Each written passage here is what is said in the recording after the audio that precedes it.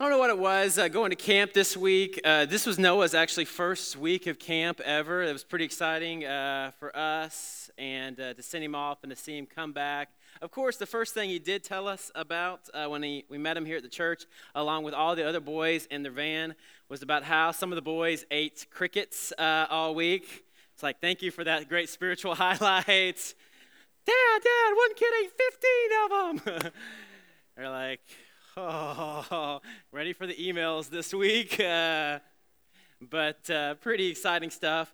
Going to camp reminded me, seeing the song this morning too, of some kid songs when I was back in the day growing up in Alabama. I've tried to repress some of those memories, but there was a song that we sang, and it jumped in my mind, Germs, Germs, My Invisible Dog. Does anybody know what I'm talking about?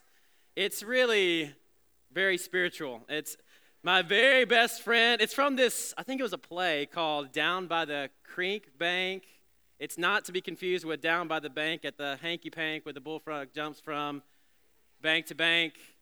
You know, come on, you're the slapping game with the kid. All right, ask a teenager later on. But Germs, it goes like this. My very best friend is a little shaggy dog chewing on my tennis shoes and running through the hall.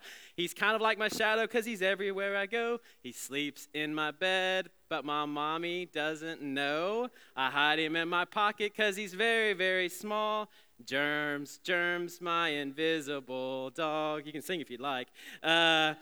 He runs like the wind, and he knows some funny tricks. I thought this section was going to get it. He doesn't like carrots, and spinach makes him sick. He loves cotton candy and purple lemonade, Oreo cookies and yellow Gatorade. I hide him in my pocket because he's very, very small. Germs, Germs, my invisible dog. Here's the spiritual part. I take him to church, but nobody ever sees the little shaggy spotted dog sitting on my knee. He's learning Bible verses and he loves the happy songs. He often falls asleep when the sermon is too long. Yikes. I hope he wasn't here last week. I hide him in my pocket because he's very, very small. Germs, Germs, my invisible dog. I don't know why we teach kids some of these songs, but that was the one that jumped into my mind as I was at camp this week, this Germs song. I also was thinking about Despicable Me, the first one, not the second one, the first one, both equally good. But in the first one, do you remember the plot line? The Gru character, the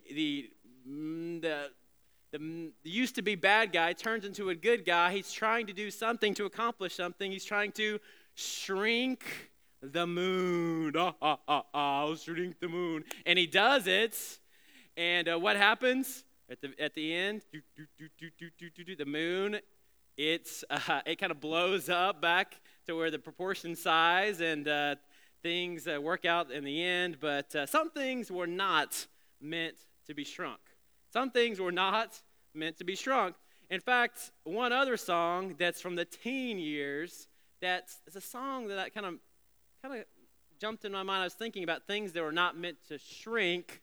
There is a song that's very spiritual about if I had a little white, or it starts off with a white box, little white box to put my Jesus in.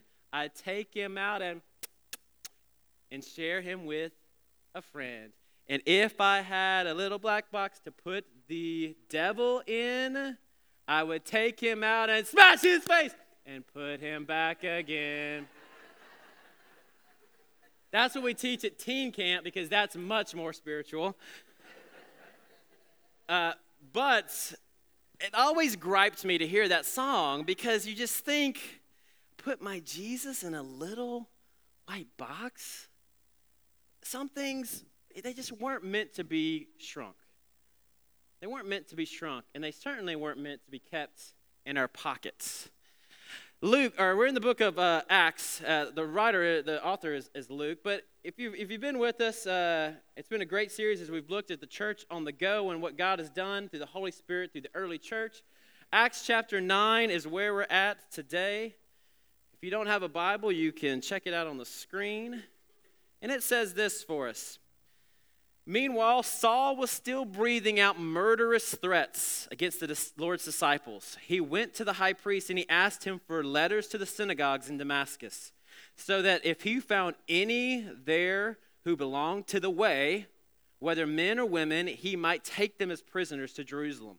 As he neared Damascus on his journey, suddenly a light from heaven flashed around him. He fell to the ground and he heard a voice say to him, "Saul, Saul, why do you persecute me? Who are you, Lord?" Saul asked. "I am Jesus, whom you are persecuting," he replied. "Now get up and go into the city, and you will be told what you must do." The men traveling with Saul stood there speechless. They heard the sound, but they did not see anyone. Saul got up from the ground, but when he opened his eyes, he could see nothing.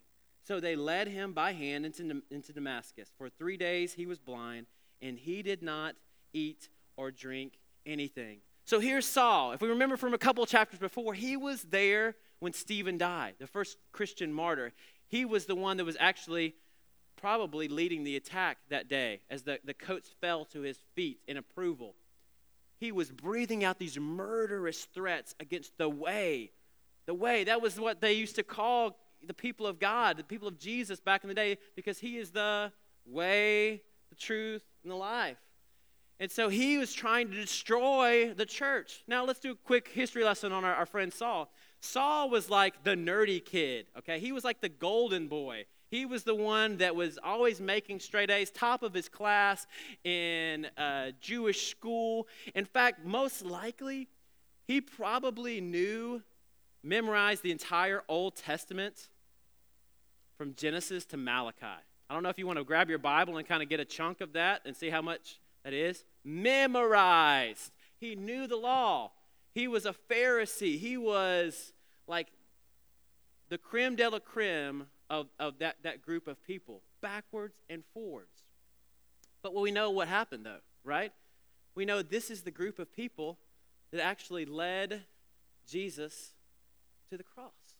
This is the group of people that was so blinded that everything in prophecy, many from beginning to end, point to Jesus as being the Messiah. And yet they were totally blinded by this whole thing. I don't know if you've ever been that blinded before that you could miss something that's right in front of you. I don't know if you've ever said something and it was not until later on you're like, I cannot believe that I said this. I cannot believe that I did this. And when your eyes are opened up, you go, oh, how could I have missed it? I wonder if that was the feeling for Saul that day. There's been a lot of people that have missed it, really. I don't know if you remember that Solomon character in the Old Testament. I mean, he had all the wisdom in the world, and he accumulated all this wealth and all this stuff. But once he got all that power, something began to change in him where he had a hard time deciphering right and wrong. There is a story from a couple of years ago, and there's a group that was from out of Las Vegas, Siegfried and Roy. I don't know if you remember them. They were the tiger tamers there. I think they were white tigers even. It's about 10 years ago now that Roy Horn, I believe his name was, he was actually attacked by a tiger during an act and suffered some horrific injuries. And, and I remember seeing that story and thinking the same thing, really, I think today. Some things were not meant to be tamed. It's a tiger. The nature of a tiger is to be a tiger. And when we lose that respect for such things, then things change. There's a verse that I want us to think about today. It's Proverbs 9 and 10. It says this: "The fear of the Lord is the beginning of wisdom, and the knowledge of the holy is understanding." This word fear, immediately when we think fear, we're thinking like things that we're scared of. Let's be honest. There's a couple things that I'm scared of. I don't know what you're scared of. I am frightened of snakes. Can't stand snakes, don't like snakes. If you are a snake lover, bless you. Spiders, not a big fan of either, but I can endure. What makes you scared? Like animals, things? Is there something out there that it makes you fearful?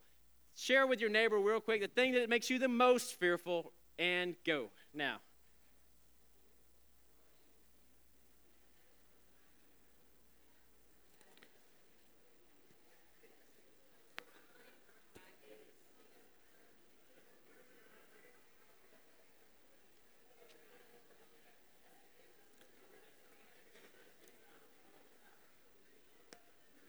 All right. Anybody want to shout out the thing that they're afraid of? Spiders? Mice. They are creepy, those eyes. Something else? What? Flying roaches. Gross. What's that? Women. I don't know if your father heard that. He's in the room. I don't like snakes. I just told you that. We were on an RTA trip a couple of weeks ago, and the kids found these snakes along the way, and they were picking these they're not poisonous snakes, but they're still snakes, okay? I don't want to have anything to do with that, all right? Now, Casey Huron, she's very brave. She was scared of snakes, but they kind of coerced her into holding the snake. You know, I got to tell you, I immediately said this in my mind, and then I said it out loud. I'm 35 years old. There's nothing you're going to say to me right now that's going to make me pick up that snake, okay? All right? And I respect anyone that respects things that we should respect, okay? Now, when we think about fear, we think sometimes of these things, and it's hard for us to make the transfer to God, the fear of the Lord, but we cannot escape it through Scripture. We just look at a handful. Now, if we just read all of the Scriptures that had that phrase, to fear the Lord, the fear of the Lord, we could just take the rest of our time here. But I'm going to read just a handful throughout Scripture.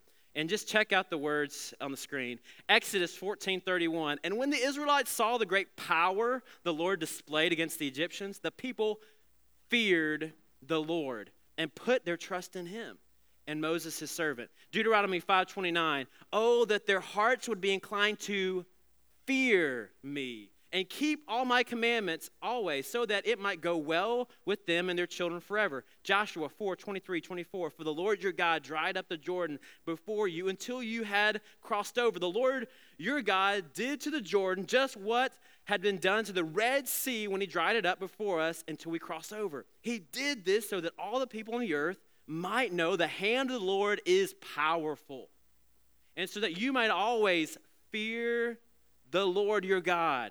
Psalms 85:9. Surely his salvation is near to those who fear him, that his glory might dwell in our land. Psalm 103:11 and then 13. For as high as the heavens are above the earth, so great is his love for those who, what? Fear him. As a father has compassion on his children, so the Lord has compassion on those who fear him. Proverbs 8:13. To fear the Lord is to hate evil. I hate pride and arrogance, evil behavior, and perverse speech. His mercy extends, Luke 1:50, to those who fear him from generation to generation. 2 Corinthians 5:11. Since then, we know what it is to fear the Lord, and so we try to persuade men. Webster's dictionary tells us this. A couple of definitions. An unpleasant, when we think about fear, an unpleasant emotion caused by being aware of danger. We get that, don't we? When danger is there, we get this unpleasant emotion. I went skydiving almost 10 years ago. The most fearful moment I've had in my life, in this definition, is the moment right before I jumped. I could physically feel my body shaking and quaking. The only thing that got me out that door that day, the only thing was that my 50-year-old mother had just gone and done the same thing. And I was not going to live with that. But I have never been so afraid in my entire life than that moment. I point to that moment and think about it often. And my wife was about to come after me, so I knew that it had to happen there. So, all right. Unpleasant emotion caused by being aware of danger. A feeling of being afraid. This last one I want us to focus on. A feeling of respect and wonder for something that is very, very powerful. Sometimes we forget that, don't we? How powerful God is, how big God is. I told you about RTA. It's one of my favorite trips. And you can just throw this in there. We're looking for a youth pastor right now. Be praying that God would lead us to someone that has a heart for God and loves teenagers. That's our prayer and our hope, and that God would give discernment as we go through this process. But out in RTA, it's one of it's my favorite trip because you go to Colorado. And when you go to Colorado, you get to see things that we don't normally get to see. A couple of pictures that I took. You can tell they're not great pictures because I took them, but on my phone. And so the quality is not fantastic. But when I get into these environments, when I see God's handiwork, it's hard to deny our Creator. It's hard to look at these amazing things and say there is no God. As we see these mountains and trees and these valleys. I don't know if you've ever been to the Grand Canyon before and stood at the edge. I mean, it's just hits you, the grandeur of God. Then, of course, we have other pictures when people steal my phone and they take selfies of themselves. I have a microphone now every Sunday, and I will use it. But we see the glory of God, the grandeur. This year, I did something I hadn't actually done before. I had the kids get in the middle of the field, and we kind of made a pinwheel. And we all looked up at the sky, and this is not, I wish this was the picture, but I just kind of soaked it in that night as we were looking for shooting stars, and we saw satellites, and just amazing. You see more stars out there than we can see, possibly here in Houston. They're just everywhere, thousands and thousands. We know that there's hundreds of billions of stars that are out there. And I immediately thought of this. I saw a video a couple years ago that just rocked my world. It was about a golf ball, so that immediately got my attention, and about a guy named Louis Giglio. And he talked about, it was the pastor, and he talked about just the grandeur of God and how big he actually is. And he compared the earth to a golf ball, the size of a golf ball. And if this isn't just this is totally inaccurate, but just a visual for us today, but if the earth was a golf ball, and the sun, we do get to see the sun here in Houston. Let's just say, put it on the screen. That's actually a picture of the sun this morning, if that just blows your mind, from satellites this morning. But we're going to blow that up, so it'll be about 15 feet in diameter. If the sun is 15 feet in diameter, okay, this is the earth in comparison.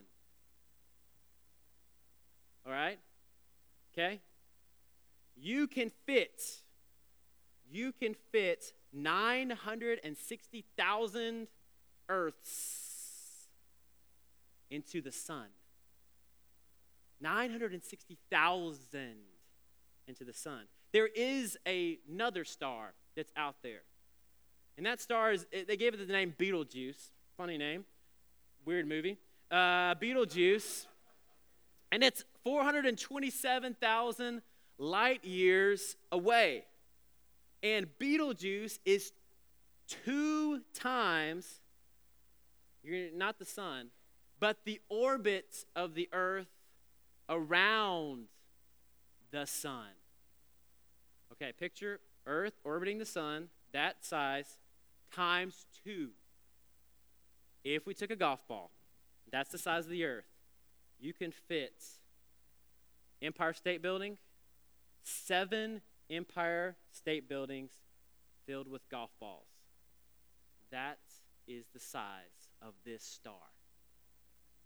I can't even wrap my mind around that, okay? Now think about that as we hear Psalms 33 this morning.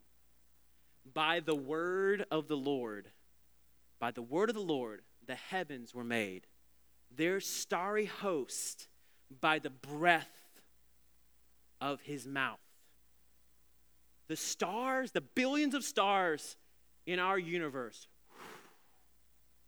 our God made. Ponder that. Just soak that in for a second. He gathers the water of the sea into jars. the waters of our seas into just jars. He puts the deep into the storehouses. Let all the earth fear the Lord. Let all the people of the world revere him, for he spoke and it came to be. He commanded and it stood firm.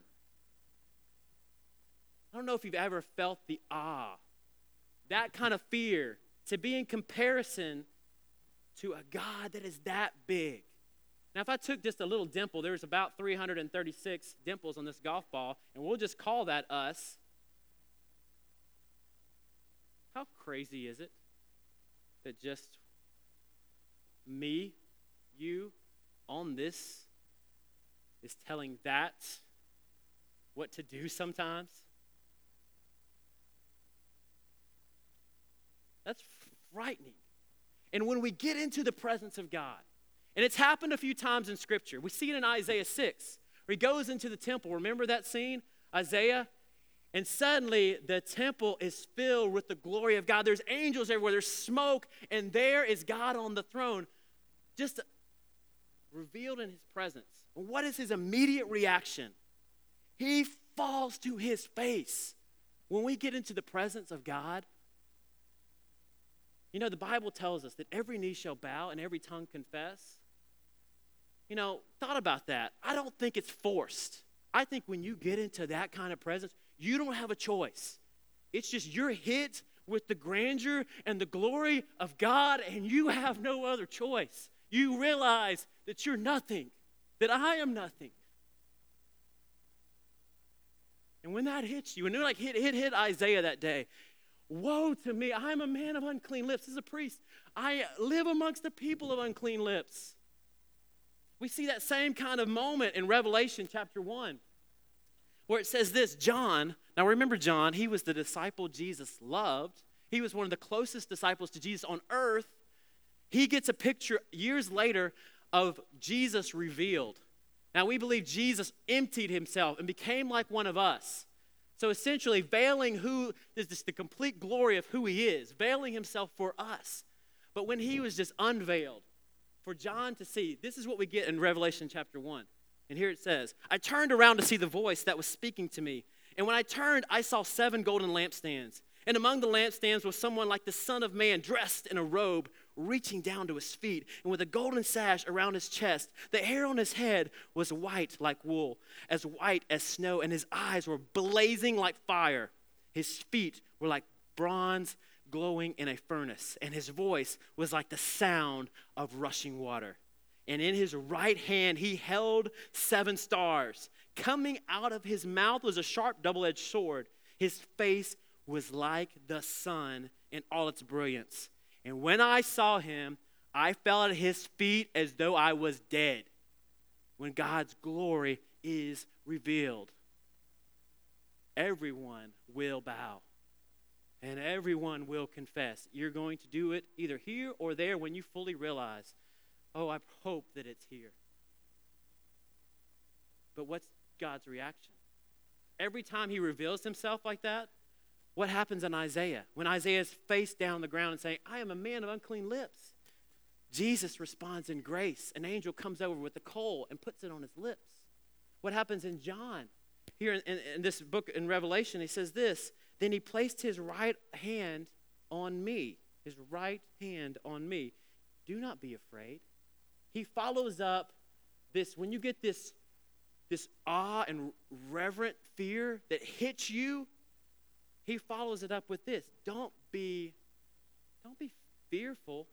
Other definition. I'm the first and the last. I'm the living one. I was dead, and now look, I'm alive forevermore, and I will hold the keys of death and Hades. C.S. Lewis famously wrote The Lion, Witch, and the Wardrobe. And there's a scene in the movie, and there's some dialogue that I love.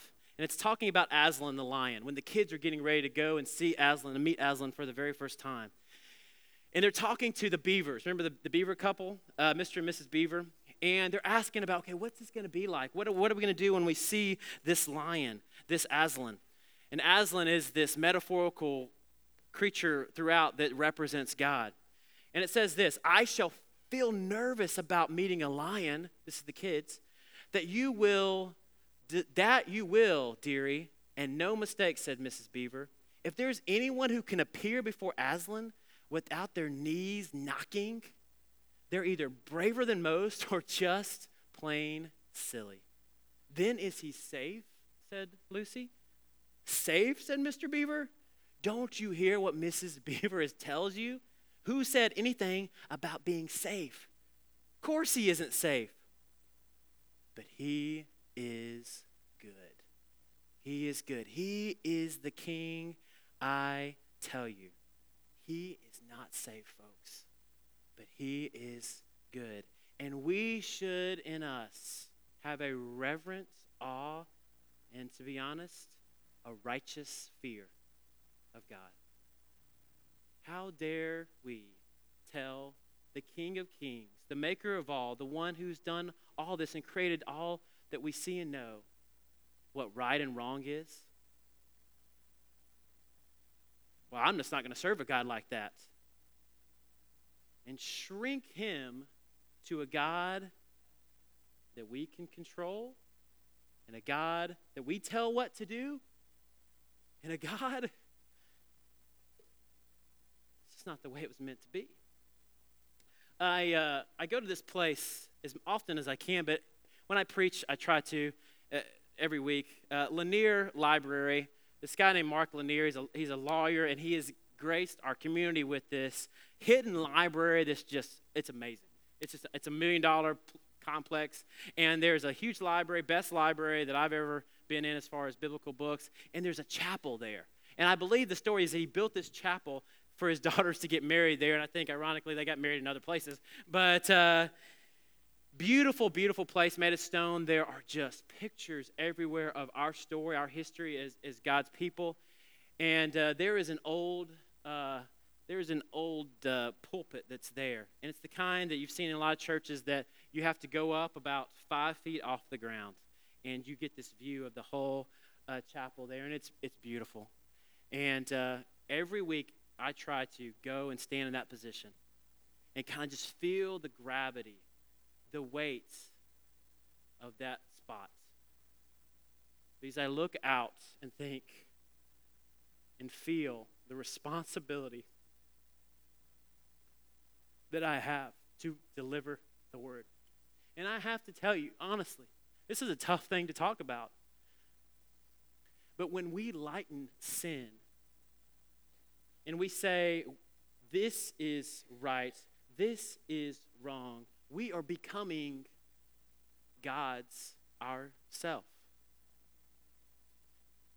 And we break the first commandment of putting other gods before him. There is going to be a day that we are going to stand in holy presence of the one, and we're going to have to give account for our lives. You are going to have to give account of our lives. And when that day comes, how you've lived your life on this planet is going to make the difference in that direction. And to be faithful to God's word, I have to tell you that. We serve a God that's big and huge and is full of grace. He's full of grace and mercy, but he is a good God. He is a just God. And sometimes we get our pictures of God mixed up, maybe because we have had bad father pictures in our life. Maybe we know that there are some fathers that say one thing and do something else. And hey, no stones here. I'm trying to be the best dad that I can be. And I know how difficult that is. Say one thing and do another, or say this is going to happen and not deliver. And so this messes up our picture sometimes of what a father looks like. One that is full of grace and truth. There's truth. So when we have a picture of a father that says, well, I'm going to do this, it doesn't happen, then that kind of messes things up, doesn't it? When we see a father that says, this is going to happen, we have to respect that. We have to understand that. And when Saul gets a picture of who this God is, his world is blown apart that day. He's changed forever. In fact, later on, he changes his name. He changes his name. And one person I heard, one scholar said this: if you take the works of Saul, Paul, and you put it on a scale and you put the works of all humanity on the other side, I don't know if they would still equal out. Because this guy, Paul, who didn't have a right view of God, did not have a right fear of God, he went on to write much of the New Testament that we know of. And God did amazing things through. God can change our view. And when he changes our view, we get an accurate picture of him, he can do amazing things in our life. Let's keep reading really quick. In Acts chapter 9, there's another character in the story I want us to see. In Damascus, there was a disciple named Ananias. The Lord called him to a vision, and he said this to him: Ananias. Yes, Lord, he answered. The Lord told him, go to the house of Judas on Straight Street. Apparently they had street names back then. And he asked for a man from Tarsus named Saul, for he is praying. In a vision, he has seen a man named Ananias come and place his hands on him to restore his sight. His reaction: Lord, Ananias answered, I have heard many reports about this man and all the harm he has done to your holy people in Jerusalem. He has come here and with authority from the chief priest to arrest all who call on your name. But the Lord said to Ananias, go. In my Bible, and then I think the NIV, it says with an exclamation point, go. This man is my chosen instrument to proclaim my name to the Gentiles and their kings and to the people of Israel. I will show him how much he must suffer for my name. God speaks to Ananias. And his response: but God, you don't understand. But God, you don't understand. There are some things that we're afraid of in the world, and probably rightfully so. Snakes, hey, we just respect that, there's a snake. That's a tiger, okay? That's a spider that could be poisonous or it could be a gritty loglegs. I can't tell the difference. But there's some things that we should just kind of, respect because we're smart. But there's also some things that we're afraid of that shape our lives. There are people that we're afraid of rejection, afraid of being called out or being embarrassed. And these have shaped who we are since we were teenagers. And they continue to shape and mold how people treat us, what people think. And these things, can we be honest, they cause us anxiety and stress in our life. And there's not a person in this room that it can escape that temptation to be fearful. The Lord kind of revealed to me in a statement this week, as I've thought about this, about being fearful and being anxious. Every time that I have anxious thoughts, right, I get fearful about things that are maybe out of my control, I demonstrate a lack of faith in God. A lack of faith in God. There are things that we should fear in this world, and there are some things that we should not. Matthew 10:28, these are the words of Jesus. Do not be afraid of those who kill the body, but can't kill the soul. Rather be afraid of the one who destroys both the soul and body in hell. Bonhoeffer said this: the first commandment, the entire gospel, this is the first commandment, the entire gospel, fear God instead of the many things you fear. It's dangerous and lacking faith by fearing things that we shouldn't fear. Oswald Chambers, great, My Utmost from His Highest, is a fantastic devotional book if you need one. Says this: the remarkable thing about fearing God is that when you fear God, you fear nothing else. Whereas if you do not fear God, you fear everything else. If you do not fear God, you fear everything else. And I don't know if there's anxiety or stress in your life right now. What are the things that you're afraid of? For Ananias, it was a man that could cause problems in his life. I can't go there, Lord. You don't understand what we've heard about this guy, Saul. I mean, he's killing people. I don't know if you've heard about this guy, Stephen, but he killed him. I don't know what pressures, what stresses are out there, what fears that you have in this life, but I can tell you one thing. They're nothing compared to our God. They are nothing compared to our God. Romans 8:28, right after he talks about all things work together for the good of those who love him, what does it say in verse 31? What then shall we say in response to this thing? these things. If God is for us, if God is for you today, then what can be against you? What can be against you? Going on to 35, he says this, who shall separate us from the love of Christ? Shall trouble or hardship or persecution or famine or nakedness or danger or sword? As it is written, for your sake we face death all day long. We are considered as sheep to be slaughtered. No, in all these things we are more than conquerors through him who loved us. For I'm convinced that neither death nor life, nor angels or demons, nor the present or the future, nor any powers, neither height nor depth, nor anything else in this creation will be able to separate us from the love of Christ in Christ Jesus, our Lord. Folks, we've got to stop fearing things in our lives that we should not be afraid of. We're shrinking our God. We're shrinking him in comparison to things that will fade away, things that we should not be afraid of. And I am just as guilty. There's a passage of Scripture that's been on my heart. It's Isaiah 41. Maybe this is a passage that you want to just live in this week. And it says this. So do not fear. This is God. I am with you. Do not be dismayed, for I'm your God. I will strengthen you, and I will help you, and I will uphold you with my righteous, victorious right arm. He goes on to talk about how, your enemies, forget about them. Forget about them. I'll take care of those, okay? You just leave that to me, okay? I'll take care of those. For I am the Lord your God, and I'm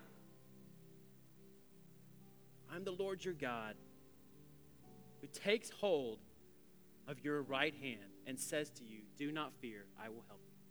This is the God, righteous right arm, and the same, just get this picture, righteous right arm that the stars, and the other hand is holding your hand. Is holding your hand. Who are you afraid of? What are you afraid of? If you have the proper fear of the Lord, if you are in right relationship with God, there's nothing that you should be afraid of in this world. I was talking to a friend, and he's been looking at, we asked that question last week about, why do the churches that are in persecuted areas, why do they blow up? Why are they doing well, multiplying? And he said this to me. You know what I've noticed is those people are operating not on fear. They're operating on faith. They're churches that are operating on faith, and we see it in Acts chapter 9 at the very end. When all this goes down, after it all, this is what the word tells us. Then the church throughout Judea, Galilee, and Samaria enjoyed a time of peace. It was strengthened and encouraged by the Holy Spirit, and it grew in numbers, living in the fear of the Lord. The fear of the Lord, proper respect for our God, and the encouragement and comfort that comes in the Holy Spirit. That is the word of the Lord today for you. This morning, we're going to sing a song that's been around for a while. It's a pretty simple song, How Great is Our God. And as we stand and we praise, and as we declare and we remember what and how big our God is, think about that in comparison to what you're afraid of. And maybe this morning, just in your heart of hearts, you need to take hold of the hand that is reaching out to you today. The one that holds the stars is the one that's reaching out for you and wants to offer you comfort, and I want to offer you reassurance that he is in charge of all things. God, you're good to us. Lord, thank you for who you are and how you have revealed yourself to us, God. Confessionally, Lord, when we come into your presence, when I get into your presence, God, Lord, all things are laid bare. And Lord, sometimes our sins are revealed. And Jesus, Lord, there is a friend in this place today that needs to confess to you as we have seen your grandeur today and realize that we are nothing compared to you. And in your presence, just like Isaiah, we fall to our face, say, woe to me, I'm a man of unclean lips. Lord, if there is someone that needs today to say, God, I'm sorry. I'm sorry for the sin in my life, the choices that I've made, and I've said, I am God, I will do this because I want to do this. Jesus, forgive us for our disobedience. Jesus, I pray, Lord, I pray for the one that's there this morning that is so fearful, so anxious about the future. Knees are shaken not because of your presence, but because of just the stuff in this temporary life, God, that is so distracting. God, I pray, Lord, that you would wrap your arms around them today. Reveal yourself to them, that you are the God that holds the universe. Lord, we thank you and we praise you this morning by singing this song.